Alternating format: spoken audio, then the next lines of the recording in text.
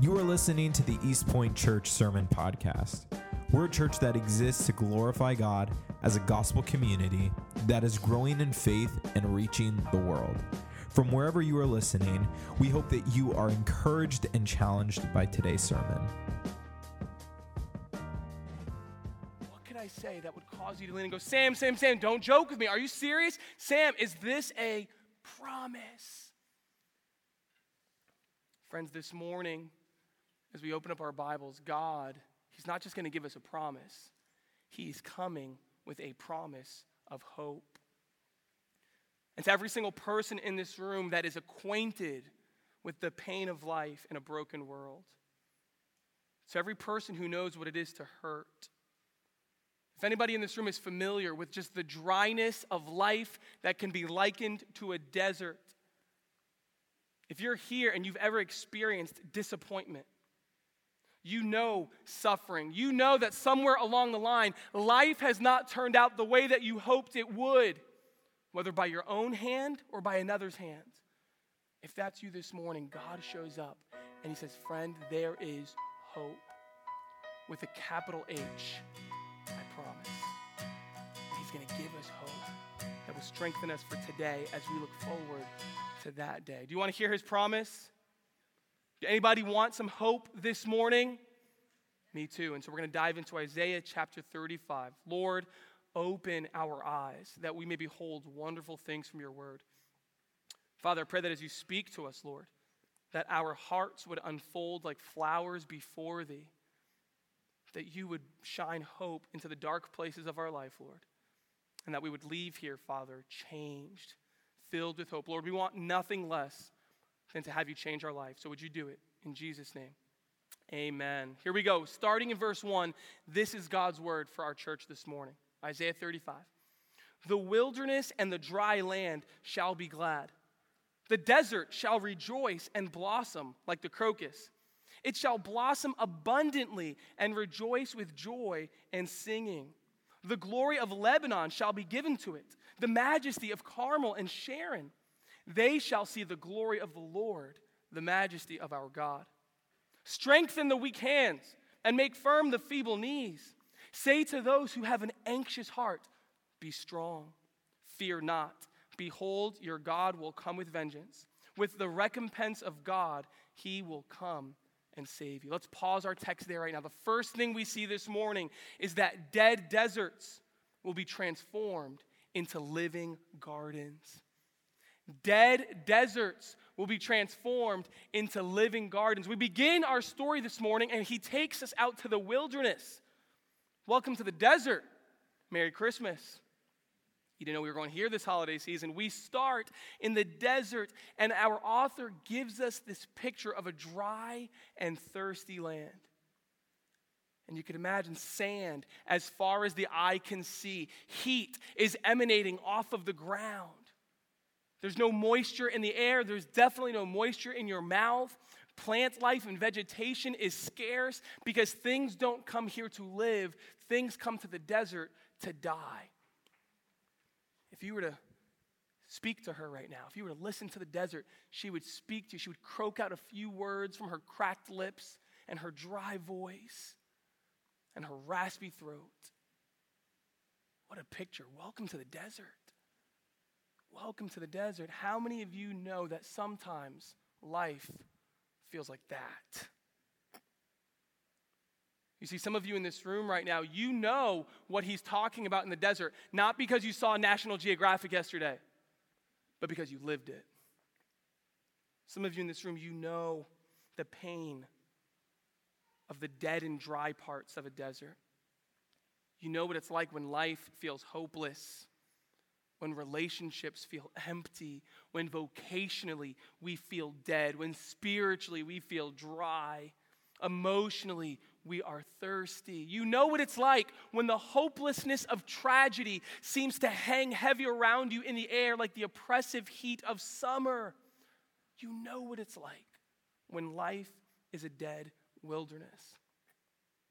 You ever been there? Have you ever lived in the desert?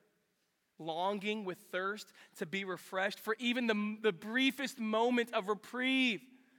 Those are the seasons where you wake up every day hoping that you could experience just a small glimpse. Can I just get a break? Can I just have one moment of refreshing? And yet you know that when your feet hit the floor, it's going to be the same dry, arid desert that you went to bed to last night. We're talking about the desert this morning. And sometimes we're here in the desert because life happens, right? Like, welcome to planet Earth. Sometimes life happens. But there are other times when you're in the desert because you've done it to yourself. And that's the most painful desert. And that's where the original audience is in. And so this original audience, the people of Israel, they are in a desert of their own making. You see, Israel, they are currently living as slaves in a foreign nation. And some of you are like, oh yeah, I know this part. They're in Egypt, right? No. This is hundreds of years after Egypt. They are now living enslaved in Babylon. And the most painful part is they have brought this desert on themselves.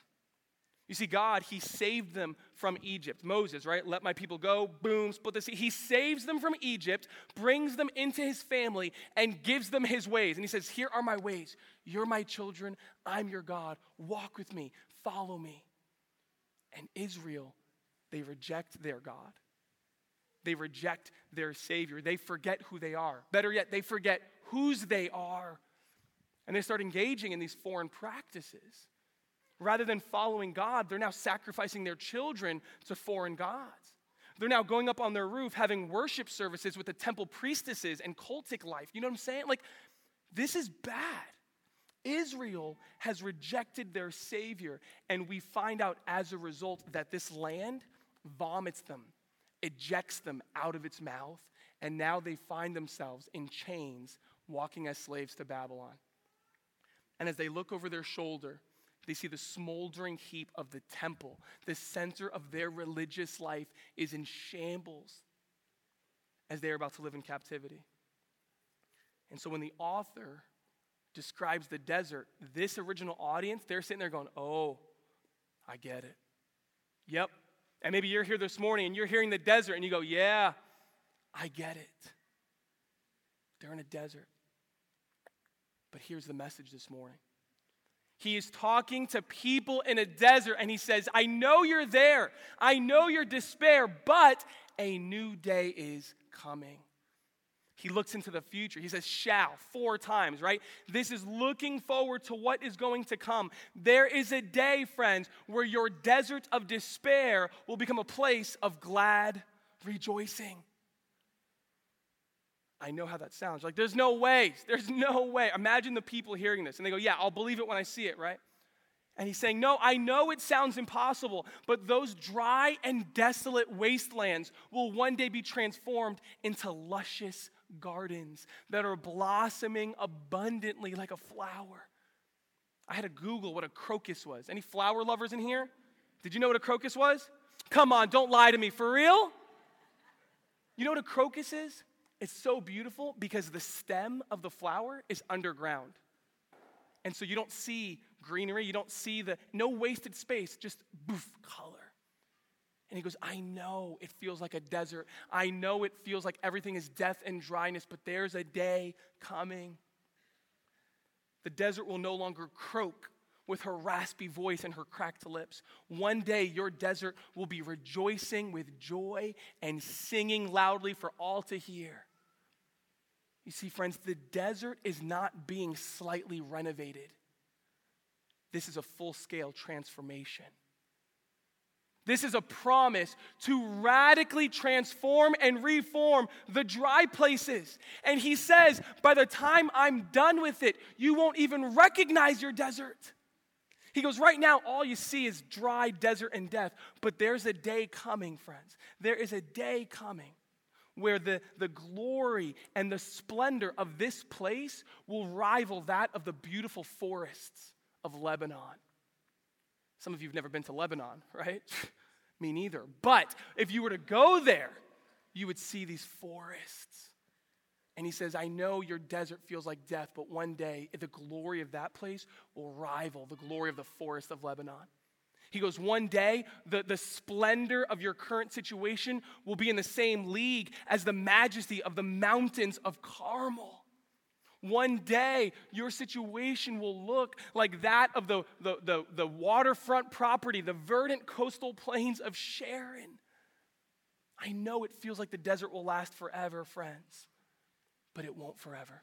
Transformation is coming. And every person in this room who has ever tasted or experienced the desert, we say, yes, please. That sounds good, I'll have that. We hear of that day. This original audience, they hear of this day that shall come in the future, and their hearts and your hearts are filled with hope. Oh, like a child. You see, when we think of hope, we think of wishful thinking, right? I hope the Commanders will win the Super Bowl this year. So you laugh. You laugh, right? Because you know, that would be cool. But there's no way, right? That is wishful thinking. Probably not going to happen, but that's a nice thought anyway. Keep hoping. Friends, when the Bible talks about hope, it's not wishful thinking. It is the confident yearning and longing of our hearts for what we know that what has been promised will be given. It is the confident yearning and knowledge that what has been promised will be given. God says, I know that you know the death of the desert, but I'm here to promise you the dead parts will live again. The dead parts will live again. And so how does this happen? How does our desert, how do our personal deserts become transformed? Where's the hope? You see, there's some people in your life that will tell you time heals all wounds. So if you just give it enough time, that will transform your desert. There are other people who say, no, you got to have persistence and resilience, and if you can grit it out, that will result in your transformation. And then there's others that say, no, you know what it is? It's just positivity. If you can just be creative and positive and innovative, then you could make the desert transform, right? Through your wishful thinking. And I'm here to tell you that what God says is so much better than all of those. There's only one explanation for this transformation. There's only one possible cause for how your desert will be transformed, and it's this. The desert will be transformed because of the arrival of God. Those places will be transformed one day because on that day, the desert will have a visitor. Look what he says here. They shall see the glory of the Lord, the majesty of our God. Those who are despairing, those who are sitting in the desert, they are told, hey, check it out. Behold, your God will come. He will come and save you. This is their hope. They got themselves into the desert, but he's coming to get them out of it. He's coming to transform the desert. He is coming to save us from our circumstances of pain and despair. The wilderness of hell will be transformed into the gardens of hope because he's coming and he will do it. The arrival of God is our promise of hope. The arrival of God is our promise of hope. He's coming. He promises it. That is our only hope. That is our only chance to survive the wilderness. And he promises it. And so he gives this message to his messenger. And what should the messenger do with this? What would you do if you just got news? Hey, God is coming and he's going to transform your desert. What would you do? You see, God tells them to do the only thing that makes sense. He says, go tell it on the mountains, over the hills, and everywhere while you're at it. Go, tell it on the mountains, said Isaiah 35, 1 through 10.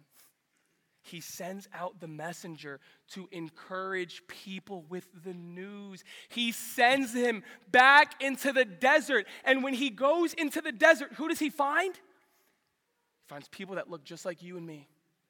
He finds people with weak hands. He finds people with feeble knees. He finds people with anxious hearts.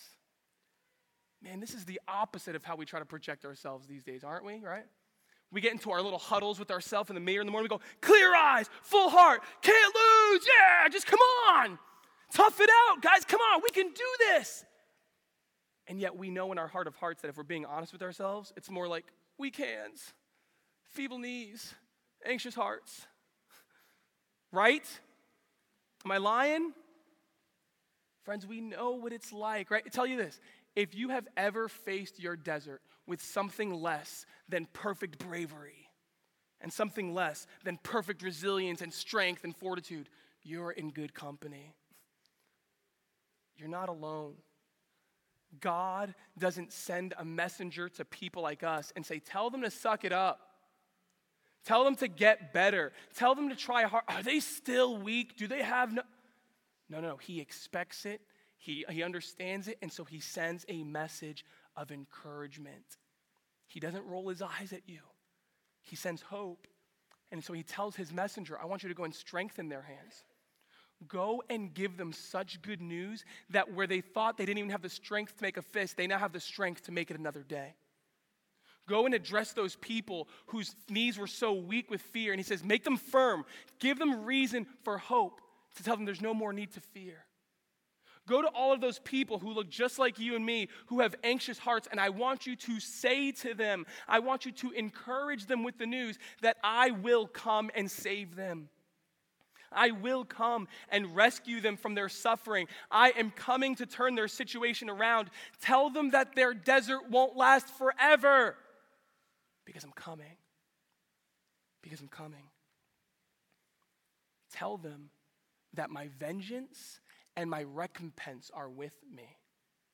That doesn't sound like good news. Why is that good news that God is coming with vengeance? It is good news if you're on the wrong side of injustice. That's really good news if you know that you're in this desert because you've been wronged. And God says, when I show up, I'm going to right the wrongs. I'm going to right every wrong. I'm going to meet all of the sufferings and injustices. I'm going to address those. I'm not only God, your creator. I am God, your savior. And I am coming. And our messenger, he tells them, be strong. Fear not. Because look. See, we're good at encouraging each other, right? Like, hey, come on, it's all right. But it's empty. Because if we were to follow up, speak, Lord, your servant is listening. Okay. The messenger just said, be strong, fear not, and behold your God. You know, we're good at encouraging. Come on, it's going to be okay. Come on, be encouraged. But really, what we're scared to say in that exchange, because we know they don't have a good answer, is, but how do you know? Come on, I'm sure it'll be all right. And we just leave it there because if we push it, we'll know how frail that hope is. It's going to be good. How do you know? And the messenger, when he's pushed to go, how do you know? Why should I be strong? How do you know there's no reason for fear? He goes, look, because look who's coming. Behold your God. The arrival of God is our promise of hope. The arrival of God is our promise of hope. Anybody want this hope this morning? Anybody need some hope in a desert? And so how will we know when he's come? How will we know when it's time? How will we know when God has arrived and he said, all right, it's time for me to do what I promised I would do? How do we know? Well, he shows us the evidence here. Look at the next part of our verse. Then the eyes of the blind shall be opened, and the ears of the deaf unstopped. Then shall the lame man leap like a deer, and the tongue of the mute sing for joy. For waters break forth in the wilderness, and streams in the desert. The burning sands shall become a pool, and the thirsty ground springs of water. In the haunt of jackals, where they lie down, the grass shall become reeds and rushes. How do we know? How do you know when a volcano is erupting?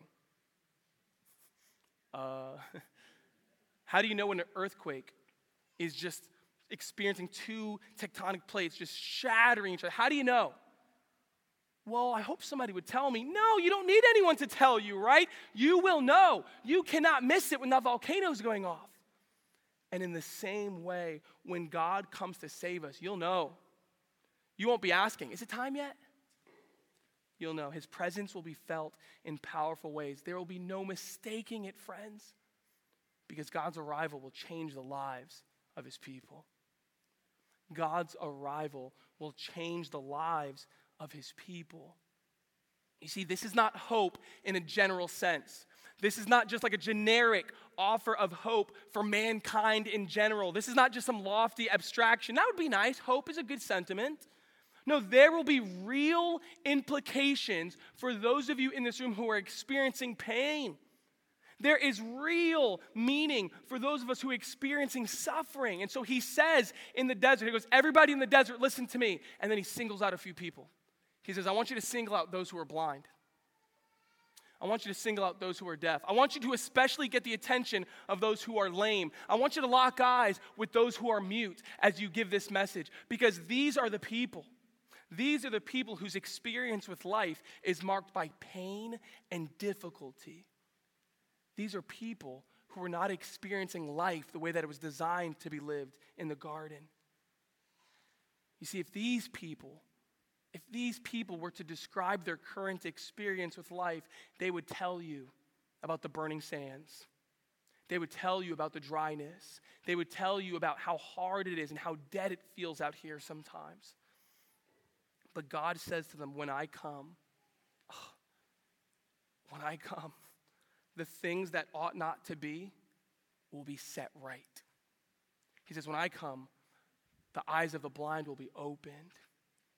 The ears of the deaf will be unstopped. The man who didn't even have enough strength and facility of his legs to stand will be dancing. Probably the salsa, because that's the sound of heaven, right? And so he's dancing like a deer. Next time you go on the dance floor, be like, bro, you look like a deer. And they're going to be like, thanks, bro. It's in the Bible, right? Those who can't even communicate, the mute, they will sing, not just croak out a few words, they will be singing. When he comes, life will be more like the garden that he made than the graves that we've made. They will know God has come. You will know God has come because he will change our lives. He'll change our lives. And here's what's beautiful. I want to show you one more thing here, okay? Because sometimes when we think about what we really want in life, we go, man, the greatest thing could just be the absence of pain. If God would just remove my desert, that would be great. If God could just take away the pain points, if he could just delete those bad things, if he could just remove the suffering, just give me a blank slate, and that's all I would need. Take away the pain, Lord, is our prayer. But here's what I want you to notice here, and it's beautiful, and this is where we got to use our poetic mindsets and pay attention to how the poet is just packing so much meaning. He could have just told us, but he's using metaphor because why not, right? This is poetry. Notice here, God doesn't simply take away their pain. He doesn't simply remove their desert. Their places of pain are actually being transformed into sources of refreshment. Let me say that again. He's not simply removing the burning sand. He's not just deleting the thirsty ground. He's not just removing you from the lonely places of life that are visited only by the mangiest of scavengers. No. He's taking your burning sand and he's transforming it into a pool. We've just been living in the desert. Look at all the water imagery, friends. Sources of refreshment. The very places where you currently pant and thirst will one day be flowing with refreshing streams. Pristine pools, gushing spring. How do I know when God is here? When the desert starts spewing spring water, he has come. When the dry places of your life are now overflowing with refreshment, he is here. Cool river embankments in the shade, teeming with reeds and rushes, marshy life. It's alive because he's come. He's not just going to remove your pain, he will transform it. And the places in your life that hurt the most right now, he's saying those can become the greatest sources of joy and contentment and gladness. The very relationships that cause you so much pain and turmoil right now could become the greatest sources of joy and gladness. The very things that you look at and you go, man, that is dead and hopeless, that will never live. He says, it will live. Because when I come, I will change your life. Friends, ask yourself this morning, where are the pain points of life? Where does it hurt? Where does the desert rage? You see, God is saying that when he comes, there will be hope for your particular situation. When God shows up, hope is not just a holiday sentiment. Let's put that on a Christmas card. Hope. Hope is not just a trite holiday idea. He is saying, when I come, there are real implications that will actually mean something for your particular difficulties. He makes dead things alive. And we're sitting here, and I know what the voice in your head says. Well, that's for everybody else. That doesn't apply to me. And friends, he's here to say, no, he's talking about you, for me, my needs, my pain, my questions will be addressed and transformed in the arrival of God, our Savior. There's hope. He is coming, and he promises it. Do you long for it? Do you believe him? He's coming, and we know that the arrival of God is our promise of hope. He will change people's lives. And in the last few verses here, he gets very specific, and he now addresses the people in this original audience. And because me and you know the background, because we know that historical context, you're going to notice some things here. You're going to see a little bit more meaning in these verses because you understand who he's talking to. And so look at our last couple of verses here. And a highway shall be there, and it shall be called the way of holiness. The unclean shall not pass over it. It shall belong to those who walk on the way. Even if they are fools, they shall not go astray. No lion shall be there, nor shall any ravenous beast come upon it. They shall not be found there, but the redeemed shall walk there. And the ransomed of the Lord shall return and come to Zion with singing. Everlasting joy shall be upon their heads. They shall obtain gladness and joy, and sorrow and sighing shall flee away. The last thing we see here, friends, is that when God comes back, God will lead his people in his ways. God will lead his people in his ways. You see, right now, where there was only desert, God said he's going to build a highway. And the name of that highway is I-95. No, I'm kidding. It's the way of holiness. I'm just making sure you're paying attention. All right? The name of the highway is the way of holiness. This isn't one of those hard to find back roads, like if you're going toward Preston and you're like, is this a road? It just looks like grass with like some tire marks on it. I'm like, yep, that's the road. And you're like, I'm not falling for that. All right? I've seen too many horror stories. It's not one of those back roads. Not lit at all. Good luck finding your way. No, God is building a highway. It is a well-lit, paved road, and this highway makes his ways clear. This is his way. To walk here is to walk in God's ways. This is the path of obedience. And he makes it very clear, this path is not for everybody. I mean, this is not a public path that people happen to be wandering onto. No, no, no. Those who have yet to turn to God and be washed clean of their sin, you won't find them traversing this road, and nor do they want to. He says this road is for those who are living out their identity as a person who has been made clean and set apart for God. To walk here is to live for God. To walk in this path is the way of life. Anybody else want to walk there? Oh, Lord, please. But here's the problem. This road has long been abandoned by God's people, right? It's been a long time since Israel stepped foot on that road. A long time ago, they wandered and their fickle feet have brought them this way. And they are so lost in the sauce that they are trying to live life their own way. And their GPS doesn't even know the way back. They're so lost. If you ever find yourself in that situation, you're in Preston, okay? I'm helping you out here, right? They are so lost. They don't even know how to find the way, let alone how to walk on it. But here's the key. He is coming. And when he comes, he will be leading his people back to the path. when he comes, he will be reestablishing his ways. He is restoring those who have wandered back to the ways of the Lord. He's not just rebuilding the economy. He's not just going to address the infrastructure of Israel. He is coming to transform the spiritual landscape. He's not just coming to reverse the situation around them. He's coming to transform the hearts within them. That's what he promises here. You see, those who are now in the desert of captivity in Babylon, he gives them a big promise. Look what he says. And you know this because you understand the context. He says, there's a day where you shall return.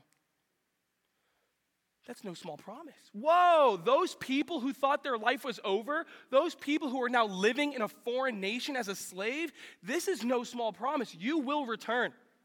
You will return to Zion. You will once again worship me in Jerusalem. Poof. That's powerful. But here's what he says. Here's what he says. Not only will I ransom you, not only like a person who's kidnapped and the rescuer ransoms them, not only will I ransom you from that foreign nation, he says, when you return, you will be different. You're not just coming back. You will be coming back on the highway. He says, you're not just coming back into the physical location. No, the redeemed shall walk on that highway. They're not just coming back geographically. They are coming back spiritually. This time, when they come, God is not just changing their address. He's going to change their hearts. Don't call it a comeback, friends. Woo, don't call it a comeback. At least not just a physical one. Because this is also a spiritual comeback. Because this time they will walk in his ways. And this time when they come back to the land, as they walk in his ways, they will experience gladness and joy. The only gladness and joy that comes from following life the way that God designed it to be lived. And all of the futility that has characterized their life for so long, all of the sorrow and the sighing will be no more. Anyone in need of a comeback? Anyone else aware of just how impossible it feels at times to stay on the highway? Anyone honest enough in this room or real enough to know that, man, some days it feels like there's more of this than there is of that? He knows. He knows that no amount of self-control, no amount of good intentions, no amount of New Year's resolutions is enough to have you stay on the path on your own. And so that's why this time when he comes, it'll be different. He says to all of us foolish people in the room, he says, even if they are fools, they shall not go astray. And all of the fools wearing a microphone said, yes, amen, there's hope. There's hope, friends. He goes, this time, when you come back into the land, this time it will be different because this time there will be sticking power. This time you will no longer wander off the path. This time when I come, I will transform you so much to the point that you will end this cycle of faithfulness, apostasy, faithfulness, slavery and captivity, faithfulness, heresy.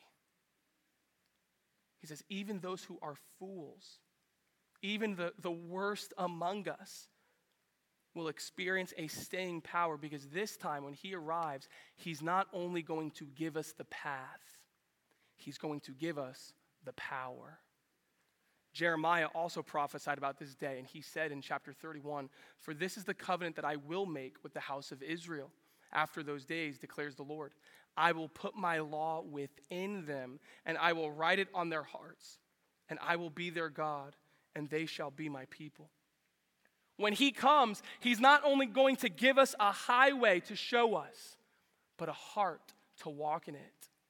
He's not only going to give us the path to walk, but the power to walk on it. You see, when God comes, he is going to tend to the heart condition, to the spiritual depravity that got them into this mess in the first place. Because this time when he comes, his law and his ways will not simply be written on tablets of stone and put in a chest.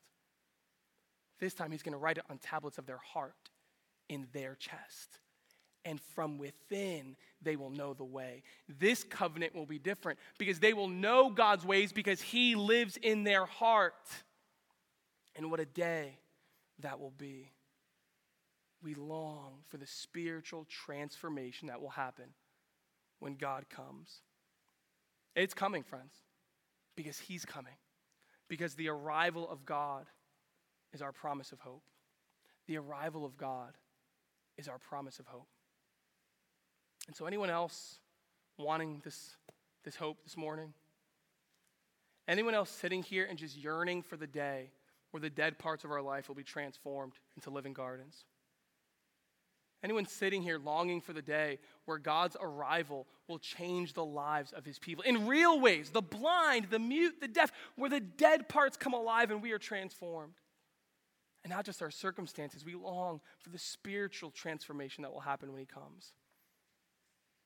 And so we want this. Where is it? You see, you come here this morning, you're like, wow, all right, Sam, that was nice. Thank you for your enthusiasm. That was a nice, inspirational message, but now I'm going to go back to my real life because nothing you said matters. Because if God really is bringing this hope, where is it? Where is it? Is this just an exciting thing we say once a week? Where is the hope? When is he coming? You see, there was this man once, and he showed up on the scene in his community making some pretty audacious claims. And what made it so much crazier is that this man was born in a manger. And he grew up and he became a traveling teacher. And he started to tell people that he was from heaven. And that's blasphemy. And so they executed him and they killed him. But you see, as he laid in a tomb, his followers, they started to do some math. And they said, wait a minute. So when Jesus was here, we literally saw the physical wildernesses filled with food and refreshment. We literally saw the personal deserts that people were living in. We saw the lame healed and dancing. We saw the blind open their eyes. We saw the ears of the deaf opened. We saw mute speak. That sounds familiar. Wait a minute, when Jesus was here, we saw spiritual transformation come, renewal come, following in his wake. Everywhere that he went, we saw fickle, uneducated fishermen transformed and filled with a fire and a conviction after spending 3 years with him. And then I also remember Jesus promising to put his Spirit inside of us, to empower us to follow him, to give us sticking power, to obey his commandments. If I didn't know any better, friends, it sounds like the promise of hope arrived in the person of Jesus. It sounds like the promise of hope was born in a manger. And it sounds like God has come, just like he said he would.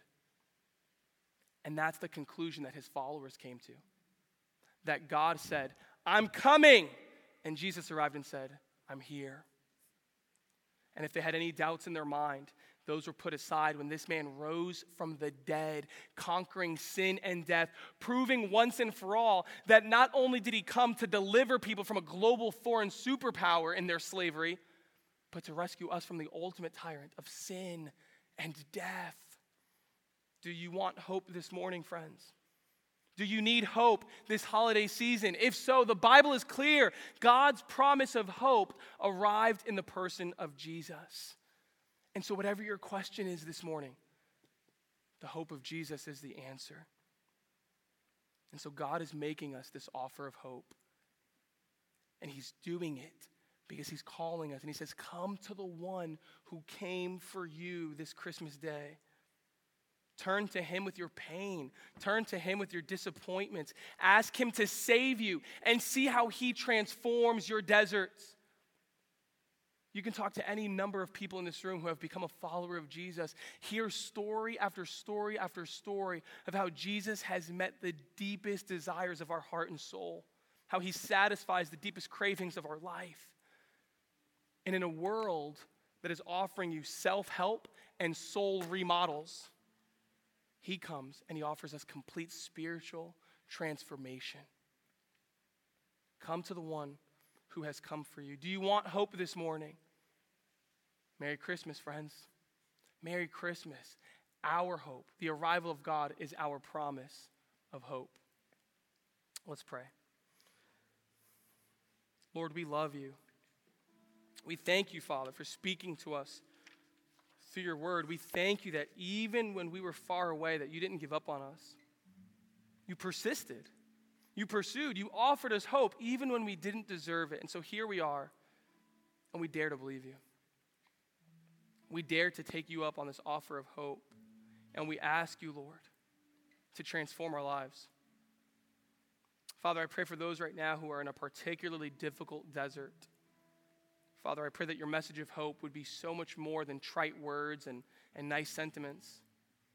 That they would see this as so much more than just cute cliches, but that they would open their hearts and put their trust in you. Father, thank you for the meaning of Christmas. Thank you for the hope of the incarnation. You said you would come, and you did, and we love you. We pray all of this in Jesus' name. And the church said, amen. We want to thank you again for joining us for this week's sermon podcast. My name is Daniel, and I'm the music and creative pastor here at East Point Church. And if you were challenged, encouraged, or impacted in any way by this week's sermon, we would love to hear about it. It's your stories that encourage us in what we do, and we just want to celebrate what God is doing in your life. So you can go ahead and share with us at podcast@epeaston.com. Also, make sure that you subscribe to our channel to stay up to date with the latest sermons. Have a great week.